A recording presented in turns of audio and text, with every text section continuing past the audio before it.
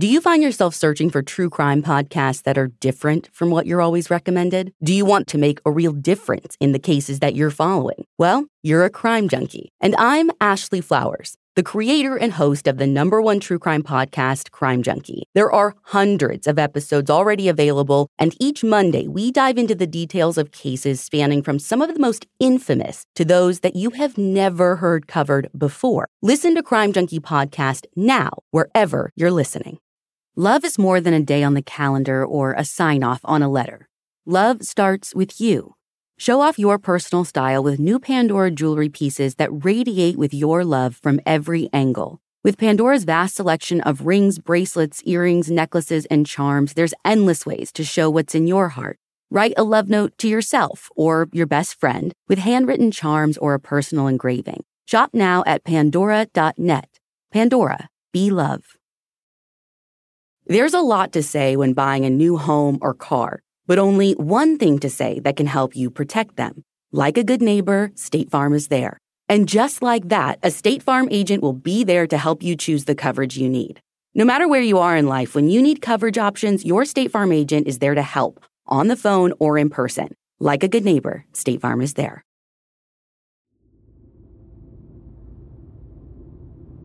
Our card this week is Natasha Warren, the 4 of Hearts from South Carolina. In 2008, Natasha was a young mother of 2 who was working 2 jobs to provide for her family, when one night, on a dark stretch of road, a stranger came across her path and forever changed her life. That person has gone unnamed and unknown for 14 years, and now law enforcement is opening up, hoping justice can finally be served. I'm Ashley Flowers, and this is The Deck.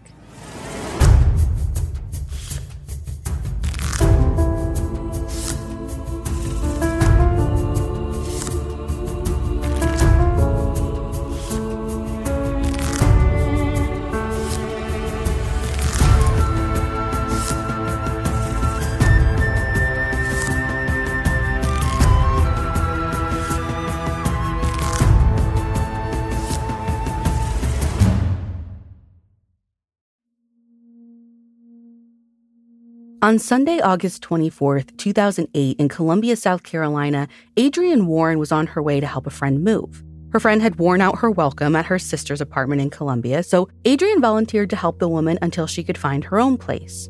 Now, Adrienne was pretty sure that her friend could stay with her sister, Natasha, for a while, because Natasha had a 3-bedroom apartment nearby, and she worked so much that she was hardly ever there. But Adrienne hadn't actually gotten around to asking Natasha if that plan would be okay because she hadn't seen her sister for a week. Now, Natasha did have 2 small kids, 2 boys just 2 and 3 years old, but Adrienne and Natasha's mom often watched the kids because Natasha had been working 2 jobs and finishing up college, and their dads weren't really around. It's about 10 a.m. when Adrienne was driving on the highway to her friend's house thinking about all of that when she noticed a car parked on the side of Interstate 26. And that car looked a lot like Natasha's car. She wondered for a minute if it was her sister's because where it was located was only a few miles from where Natasha lived. Adrienne wasn't able to stop or turn around to check because it was a busy morning and she was due at her friend's place to help her start packing. And honestly, the glimpse of the familiar car didn't cross Adrienne's mind after that. When Adrienne finished helping her friend pack, she drove over to Natasha's apartment to arrange for her friend's stay and run the plan by Natasha. But Natasha wasn't home. Again, that wasn't all that unusual since Adrienne knew Natasha worked a lot and was never really at her apartment for very long. At the time, Natasha didn't have a working cell phone, so Adrienne couldn't call or text her to see where she was or relay a message about Adrienne's friend wanting to crash at her place. But Adrienne did have a working number for Natasha's fiancé, Michael, though. So she called him and he told her that he hadn't heard from Natasha since Friday night, almost 2 days earlier, when she called from a payphone and left a voicemail saying she'd gotten a flat tire on her way to work the night shift at the post office. Like I said earlier, Natasha had 2 jobs. One was at the Columbia Postal Mail Processing and Distribution Center, and one was as a patient care assistant at Providence Hospital. After hanging up with Natasha's fiancé and learning that her sister had car trouble, Adrienne thought about the car that she had seen on the side of the interstate. Now, she was sure that that familiar-looking car must have been her sister's after all. It would make sense why it was pulled over. And not only that, where it was parked would have been on the way to the postal processing center where Natasha worked. While Adrienne is connecting the dots in her head and talking with Natasha's fiancé, a South Carolina state trooper had stopped to check on the car. He didn't do this because any of Natasha's family had asked him to. He was just making his normal patrol rounds. He saw the car pulled over in a really busy area on the highway right near an exit for Bush River Road. He could tell right away that the car had a flat tire, so he pulled behind it to see if the driver needed help. From where he parked his cruiser, he couldn't see anyone inside. It didn't look like anyone was in the driver's seat, and he figured whoever had broken down probably walked off to get help or had been picked up. So he thought he might need to report the car as an abandoned vehicle. But as he got closer to the driver's side window, he saw something alarming. A woman's lifeless body propped in the driver's seat, covered in blood. The trooper immediately radioed for the Richland County Sheriff's Department to respond, and within minutes, deputies arrived along with the county coroner. Now, the timing of the trooper's discovery is wild, because by the time Adrienne got off the phone with Natasha's fiancé, figured out it was likely her sister's car that she spotted earlier on the highway, and then drove back to check it out, the roadway had turned into a crime scene. When Adrienne pulled over near the Bush River Road exit, all she could see were cop cars and yellow crime scene tape around her sister's car. A deputy told her to stay back because they'd found a deceased female in the vehicle. Adrienne spoke with our reporter Emily for this episode, but she didn't want to be recorded. She said that in that moment, talking with the deputy and seeing all the chaos unfolding around Natasha's car, she couldn't even think straight. She remembers the investigators asking her why she was there, and her telling them that she thought the car belonged to her sister. She said one deputy asked her if Natasha had any tattoos to try and help them determine if the woman in the vehicle was in fact Natasha. They needed some concrete form of identification from someone who knew Natasha because at the time, investigators had not found Natasha's driver's license in the car or any form of ID that could help them identify the dead woman. And so they specifically asked Adrienne about any tattoos because they didn't want to walk her over to see the body in case it was her sister. At that point, the coroner had looked over the body and determined that based on her stage of decomposition from the August heat, she'd likely been in the car and dead for at least a day, if not two. So she wasn't in a physical state that police felt would be good for Adrienne to see. So Adrienne told police about a tattoo Natasha had on her back. And that is how they were able to confirm that it was in fact her sister. Adrienne was horrified by the news and quickly left the highway scene in a state of panic. She went back to Natasha's apartment, and by that point, there were cops everywhere. But not just cops. Upstairs, Adrienne ran into Natasha's fiancé Michael and his brother looking around. Adrienne says that she was surprised to see the two of them there, so she asked what he was doing, and he said that he came over to look for any clues or evidence. Adrienne knew that he lived a town over and actually would have had to pass right by the crime scene to get to Natasha's apartment. She told Emily that she immediately felt it was odd that he wouldn't have stopped at Natasha's car first to speak with police or do any of the stuff that she had just done with the cops on the side of the highway. Adrienne pressed him about why he hadn't mentioned anything to anyone about not seeing or hearing from Natasha for 2 days. She also asked him why he'd not followed up with Natasha after he got her voicemail Friday night about being stranded with a flat tire. His response, according to Adrienne, was that he hadn't seen the voicemail until hours after Natasha left it. And so he figured that Natasha had probably called one of her cousins or a friend to help her. This response didn't really sit right with Adrienne. And Richland County investigators also felt that something about Michael's answers were odd. At the time, Natasha and her fiancé didn't live together. And because of their busy schedules, mostly Natasha's, they didn't see each other every day. But investigators wondered what couple goes days without speaking, especially when one of them knows the other is without a working car or having car issues. Here's Richland County cold case investigator Dottie Cronice discussing this very point with our investigator. Do you find it odd that her boss or a family member didn't call her in missing? It's hard to say because she lived close enough. I mean, she was just off of her St. Andrews Road exit that the family may have thought that she got a ride back to her apartment or that she got a ride to work. And the boss may have thought, well, she's having car difficulties, she can't get the tire changed, so she's just, she just didn't show today. I can't really say what they thought. Those are simply speculations on my part. Sure. as to what might have been reasonable. Because she lived here in Columbia. She didn't live with family members who were out of county. Dottie sat down with us to go over what investigators were working off of at the start of the investigation. By midday on Sunday, hours after finding Natasha, detectives launched a full-blown murder investigation. They labeled it a homicide because it was determined on scene that Natasha had been shot in the chest, and no weapon was found near her or in her car. So it wasn't possible that she'd chosen to take her own life. Someone else had definitely killed her. Natasha's remains were taken for an autopsy where the coroner officially ruled her death a homicide by gunshot. A closer forensic examination of Natasha's body further ruled out any kind of suicide theory, because the wound in her upper chest had entered at an angle that police said would have been virtually impossible for anyone to make if they had a gun pointing towards themselves, holding it with both hands or even one hand. What happened was most definitely not accidental. Detectives towed her car to the sheriff's department and combed it for more evidence. As police were gathering evidence and lining up interviews with possible witnesses and family members, Adrienne, her mom, and Natasha's other family members were reeling with grief and trying to figure out how to explain to Natasha's two sons what was going on and why their mother would never be coming home. She's 23, has two young children. I believe one was 2 years old and the other little boy is 4. And they are now left with some very hard explanations for the adults to try to give them. Natasha's fiancé, Michael, was not the father of her two kids. The boys had different dads from Natasha's previous relationships. But the fathers of Natasha's two sons were ruled out really early on because Richland County determined that they had alibis and weren't even in the area at the time Natasha was believed to have been killed, which police were pretty certain was late Friday night or possibly early Saturday morning based on the state her body was in when they had found her. Michael also had a fairly solid alibi for that Friday night.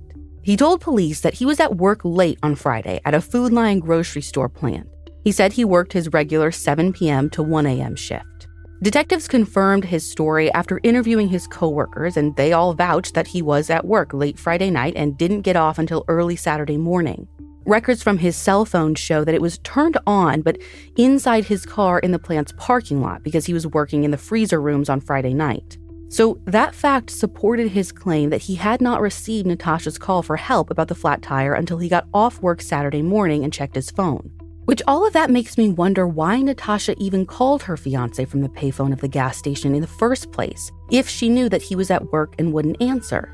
The best thing I can think is that maybe she thought he would take a break, see the voicemail, and decide to come help her and change her tire. Or maybe she assumed he wouldn't be working in the freezer section that night. He didn't always work in that part of the facility. Police say that they don't know the answer to these questions either. Back in 2008, the main lead they chose to follow was looking further into Natasha's relationship with Michael. Detectives wanted to figure out if there was something they were missing, something that could be a red flag. And it turns out there was.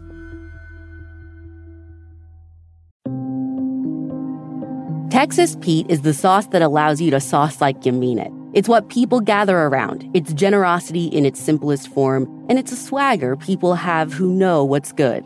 Each Texas Pete sauce is packed with bold, balanced flavor. The signature tanginess is what makes it a legendary hot sauce that can be used on just about anything. It has been at the center of dinner tables since 1929 and is still heating things up today.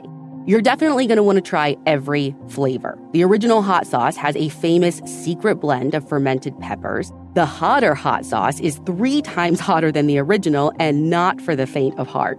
Sabor by Texas Pete adds authentic Mexican flavor, and their dust-dry seasoning matches the flavor of the original hot sauce in a flavorful dry rub. I actually put that dry rub on my chicken last week and loved it. Texas Pete, sauce like you mean it. Visit TexasPete.com and use the store locator to find Texas Pete products as well as purchase sauces and get recipe inspiration. And use promo code DEC24 for 20% off at TexasPete.com. When it comes to travel, we all have that happy place that we're always dreaming about. Whether it's the snow-capped mountains, white sand beaches, a best friend's wedding, or even a hometown visit, we all have one. I mean, you're probably thinking of yours right now.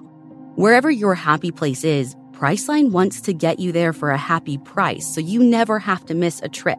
And listen, as a mom, as a CEO, it's not easy for me to get away, or at least not far away. But ever since I was in college, I have been the queen of staycations. And hand to Bible, Priceline was my jam. I had it dialed in. I'd get 4-star hotels for like $50 a night and treat myself after a long work week and college classes. Every Vegas trip I ever took in my 20s was through Priceline.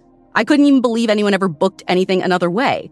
And Priceline is more than just hotels. Priceline lets you book your entire trip all in one place. So download the Priceline app today to save up to 60% off select hotels and go to your happy price with Priceline.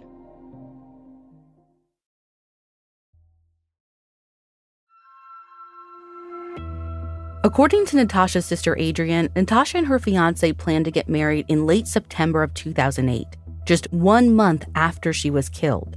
It's a small detail, but one that stuck out to law enforcement, especially because when Natasha was found in her car, she wasn't wearing her engagement ring.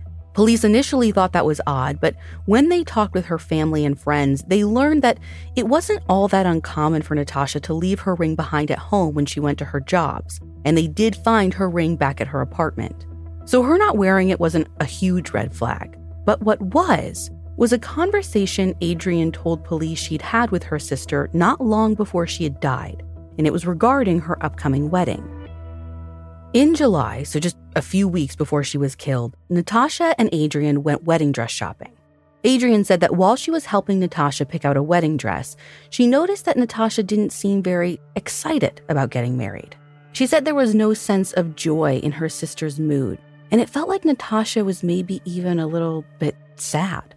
Adrienne, who's 7 years older than Natasha, said it got to the point where she told her baby sister that if she didn't want to get married and didn't feel like this decision was the right one, that she didn't have to go through with the wedding if she didn't want to. She said she told Natasha right there in one of the dress boutiques that she should consider either a longer engagement or a breakup with Michael if the wedding wasn't what she wanted. Natasha and Michael had only known one another for about a year before they got engaged.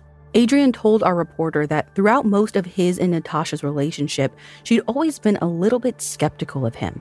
She said the way Natasha and Michael met was kind of a whirlwind and atypical. She said that one night after working a long shift and attending college classes, Natasha had dozed off at the wheel and actually crashed her car. A guy showed up and offered to help her, and less than a year later, he'd proposed and the two were engaged. But here's where things get even more interesting. Adrienne said that about a week before the murder, which would have been the last time she saw her sister alive, the whole family was at their grandparents' house for a Sunday dinner. Natasha and Michael were there, but Natasha barely said anything. Adrienne found out that the reason there seemed to be so much tension was because Natasha had recently tried to break things off, but her fiancé wanted to work it out. Adrienne said that she remembered going out to their car as they were leaving dinner, and Natasha had a look in her eyes that told Adrienne she was unhappy. And Michael just looked at Adrienne and said that he and Natasha were going to work everything out. Adrienne says that she took that comment as less of a reassuring gesture and more of a way of him saying, "Mind your own business." To this day, that interaction and the dress shopping conversation breaks Adrienne's heart to think about, because she feels guilty for trying to help her little sister get out of a bad relationship, but not being able to actually do anything to really help her. After learning all of this information from Adrienne, the police investigating Natasha's death at the time had no doubt that the couple's relationship was rocky and not in the best place. But again, Michael's alibi checked out, and when asked directly by police in an interview if he had anything to do with Natasha's death, Michael said no. He didn't even own a gun. Investigators had nothing to go on to say that he was involved in any way, so they had to move on. They began reevaluating everything they'd learned and tried to piece together the moments leading up to Natasha's murder. And here's what they determined. Natasha was driving to her job at the post office at 10:30 p.m. on Friday, August 22nd. While she was nearing the Brush River Road exit, she likely realized something was wrong with one of her tires and pulled over. She got out and saw the flat tire, and because she didn't have a cell phone, she walked down the exit ramp to a nearby Sonico gas station to use the phone. Here's Dottie again to explain who Natasha called and what police believe happened next. She goes into Sunoco. She calls a family member and she called her boss, one to get help, the other to let him know that she was going to be late. And then she goes back to the car, and I believe she goes back into the Sunoco station 3 more times. And one time she actually goes in and uses the restroom and then goes back to the vehicle. For whatever reason, as we well know, she was killed and left there on the side of the road in her vehicle. According to Dottie, the female gas station attendant working in the store that night was never a suspect. She cooperated with police and told them exactly what she remembered from that night, including all the times Natasha came and went from the store to her car and back. They had spoken with her. They tried to get her to use our phone, don't use the payphone. No, I'm going to use the payphone. She was independent. I'm going to use the payphone. She got her quarters from the register and used the payphone and made the phone calls that she needed to make. And it's just a sad set of circumstances, perhaps even a perfect storm, that you're a single female and you're stuck there on the side of the road and nowhere to go. And you can speculate all day long, well, why didn't she just stay at the Sunoco station? Any number of things, but she didn't. She walked back to her car. As far as we know, that's what she did. And the most tragic thing that could happen did. Based on surveillance video, the interview with the gas station employee, and the logs from the payphone, detectives think Natasha was alive and going back and forth between her car and the gas station for at least an hour. So that would mean she likely was alive up until close to midnight. The last phone call she made was around 11:30, 11:20 that night on the 22nd. She's not discovered until 11:30 Sunday morning. So we're 36 hours from basically the last phone call till her body is discovered there on the side of the road in her vehicle. So to recap, the calls to her fiancé and to her boss were the only calls police know of that Natasha made that night. So either Natasha decided to wait for Michael to get her voicemail and come help, or she ran out of change to call more friends or more family for help. Now, the crime junkie in me has to wonder why the boss didn't think it was weird when Natasha never showed up for work. But according to police, her boss has never been considered a suspect, and they don't know why he didn't report her overdue when she didn't show up. But like Dottie said, maybe her boss figured Natasha couldn't resolve the car issue and just was a no-show for her shift. Detectives didn't have too much time to focus on why Natasha's boss didn't do what would have been helpful, because as investigators dug for more information about who else was at the gas station Friday night, detectives saw a lone man on surveillance video waltzing into the service station at the exact time they knew Natasha was there. In a press release that followed the discovery of this man on the store's videotapes, authorities were careful not to refer to him as a suspect. They called him a person of interest, basically just someone they wanted to talk to in case he was a witness to anything that could help lead the investigation in a helpful direction. He was there in the store, I believe, with her at the time and came from the same area where she was walking from in the parking lot and thought that he may have seen somebody near the car. I believe he came in, gave a statement. Police have never released what information the man gave in his statement, but it was helpful. They gleaned some new info from him that they hoped would come in handy someday. But as far as what exactly he told them, authorities still won't say. But they will say this. As far as I know, he was not involved. The next person they see on the store's surveillance video takes investigators by surprise. Another man crossed paths with Natasha that night, but this guy was wearing a police uniform. During one of Natasha's trips back into the gas station, as she was waiting in line for change to use the payphone, she's seen standing behind a uniformed police officer.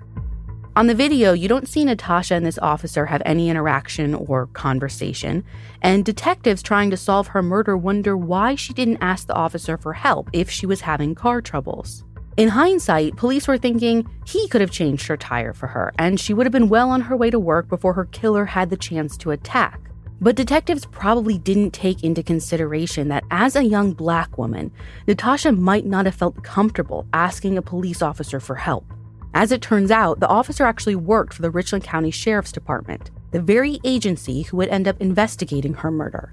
Detectives followed up with him, and unfortunately, he didn't remember seeing or hearing anything suspicious in that area while he was in front of Natasha in line. He didn't even see Natasha's car because he didn't take that highway exit ramp to get to the gas station. He'd actually approached the store from a different direction on Bush River Road. Natasha's family told investigators that it didn't surprise them Natasha had not asked the cop for help. She was fiercely independent, and Adrian said that she did everything on her own. It's safe to assume that if she had known how to change a tire, she would have done that before calling for help or asking a police officer to help her.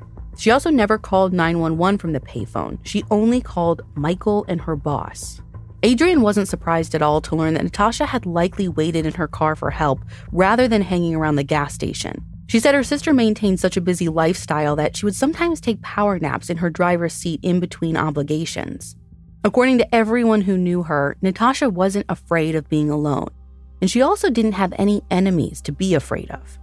She, from all accounts, a good student, attentive mother, good sister, daughter, not causing anybody any aggravations or problems, trying to get her education, working 2 jobs to do the things that she really wanted to do and accomplish, and to have a better life for her children.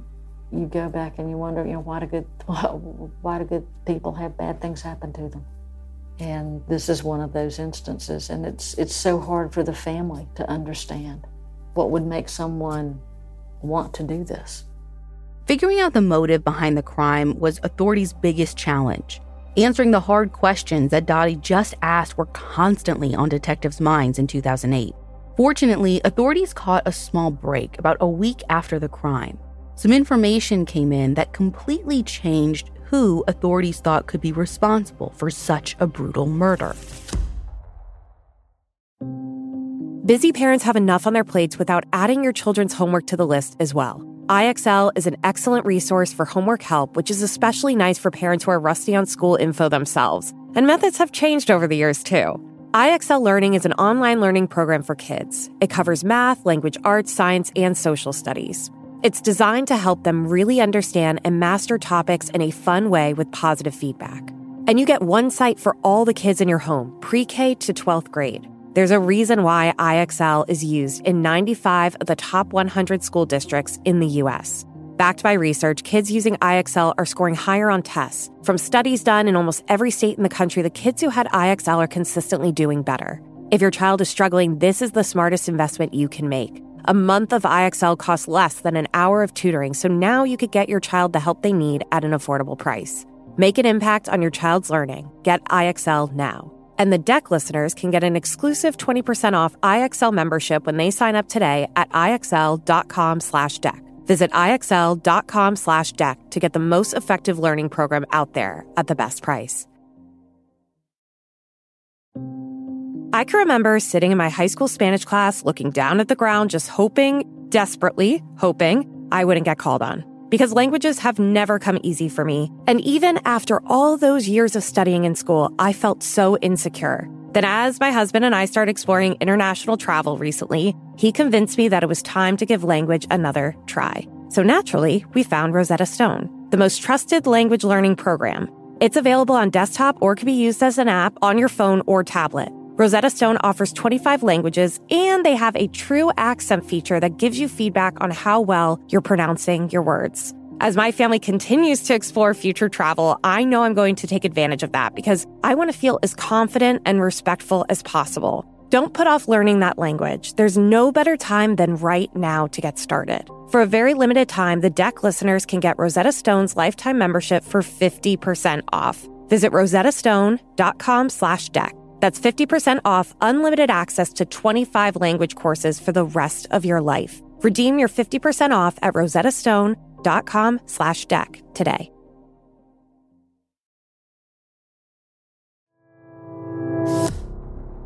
A few days after Natasha's body was found, a group of teenagers was arrested in Richland County for robbing a convenience store not far from the murder scene. One of the suspects who'd been caught was a young woman. She told police that she'd acted as a getaway driver in a string of robberies, and 3 guys she'd been associated with had been the ones to actually rob the stores. She told police that on Friday night, August 22nd, the 3 guys she'd been working with had borrowed her van, and the next day she overheard them talking about something they'd done to someone. It was a super vague statement, but the girl went on to tell police she also found some weird stuff in her van after the boys brought it back, like a comb and a part of a woman's weave. So police interviewed all 4 of the teen suspects separately since they were already in custody for the robberies. And they straight up asked them if they'd been involved in what happened to a woman on the side of the Interstate 26 on August 22nd. Detectives figured because Natasha's driver's license had been missing from her car, one possible motive for whoever killed her could have been robbery. And there were things missing from the car, but there was nothing in that car, as her sister Adrian said, that was worth killing her over. Police won't say on the record what specific items were missing from Natasha's car, but they confirmed that it wasn't anything of value. 2 of the teenagers got lawyers right away, but the others started talking more with investigators. The female suspect, who said that she thought she heard the guys talking about something that could have been the murder, even agreed to take a polygraph. But during the questioning, she kept changing her story. At first, she said she thought her co-robbers killed Natasha. Then she said she was just telling police what they wanted to hear so the robbery charges against her would be dropped and she could get out of jail. She ended up failing 2 polygraph tests, one where they questioned her about being at the scene of the murder, and another where they questioned what she knew about it based on what the male suspects had said. The fact that she failed both polygraphs didn't help the investigation at all. It just muddied the process. At that point, investigators were running short on any evidence connecting the teens to Natasha's killing, and the changing stories weren't helping things. On top of that, the gun that the group had been using during their gas station robberies was not the same type of gun that police knew had been used to shoot Natasha. You see, it was a semi-automatic pistol that had been used to kill Natasha. And according to Richland County, the gun that the teens had was not semi-automatic. So what police thought was going to be their big break was looking more and more like a reach. They didn't have enough to charge any of the teens with Natasha's murder, so they had to let them go. They still faced punishment for their robbery crimes, but over the next several years, Natasha's case went cold. Detectives continued to try and connect the teens or any of their associates to the crime, but nothing ever materialized. According to Dottie, sexual assault has actually risen to the top of the list as a more likely motive for Natasha's murder than just a random robbery. Police have their reasons for thinking this, but the details that back up that theory are completely off the record. So we just don't know what they found out since 2008 that makes them think that. What police did tell us, though, is that Natasha's body was too badly decomposed when it was found, so they were unable to get any sexual assault determination from a post-mortem exam. The results from what forensic swabs they did submit were inconclusive. In 2015, evidence technicians cut apart Natasha's car and did forensic tests to see if they could lift any skin cell tissues. They remained tight-lipped about what they found, but whatever it was, it didn't match the teen suspects, nor anyone else whose DNA is in national or local databases. A male fingerprint on Natasha's car was also lifted and preserved, but it didn't match anyone. Not her fiancé, not anyone in her family, no one close to her. Investigators think that the fingerprint could belong to the killer, or it could belong to anyone else who had contact with the car prior to the murder. I mean, the car had not been washed leading up to the crime, so who knows how old the fingerprint was. Dottie says despite all the near misses and lack of corroborating evidence, Natasha's case is still solvable. She firmly believes that there is someone out there who has a small piece of information that could help solve it.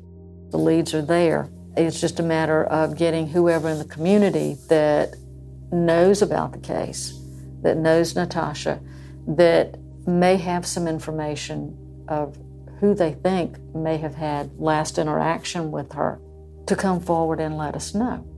Detectives have gone as far as regularly searching national crime databases to try and find patterns for similar murders. But so far, they've never come across one that perfectly matches Natasha's. There are highway murders daily in the United States, but according to Richland County, there were none before, nor have there been any since, that were done in the same manner as Natasha's. Even the thought that Natasha could have died at the hands of a random violent predator scares Dottie. That's why she urges anyone listening or who learns about Natasha's case to contact her department if you have any information. If you even think you suspect something, call us. Let us run it down. Let us see if it works with what we already have. Whatever you can give to us, don't think that you're worrying us or that it's silly or anything else. Just simply think about Natasha's little boys are growing up without a mom. They won't have their mom there on their wedding. They won't have mom there for graduation from high school. And so many events that they have missed having their mother. And it would be nice to at least give them the opportunity to find out who did this to their mom. Natasha's sons are teenagers now. And even though they were so young when their mother was killed, her sister Adrienne says that they still remember her. They remember her taking them to the beach and to Chuck E. Cheese. Adrienne says that her family will see news stories about cold cases getting solved after 20 years thanks to DNA or a tip, and she's still holding out hope that one day that will be the case for them. Thinking about her family and even what Natasha's life would be like today keeps detectives like Dottie motivated to find resolution and give Adrienne and everyone else in Natasha's life closure. I'm sure she would be very successful, the kind of person you would want in your hospital room. So it's just very, very frustrating. Adrienne says that if she ever gets to confront her sister's killer, she only has one question. Why? Help the Warren family find some peace in the way of answers. Please, if you know anything about the 2008 murder of Natasha Warren, call the Richland County Sheriff's Department in Columbia, South Carolina at 803-576-3000. Or you can call South Carolina Crime Stoppers at 888-CRIME-SC.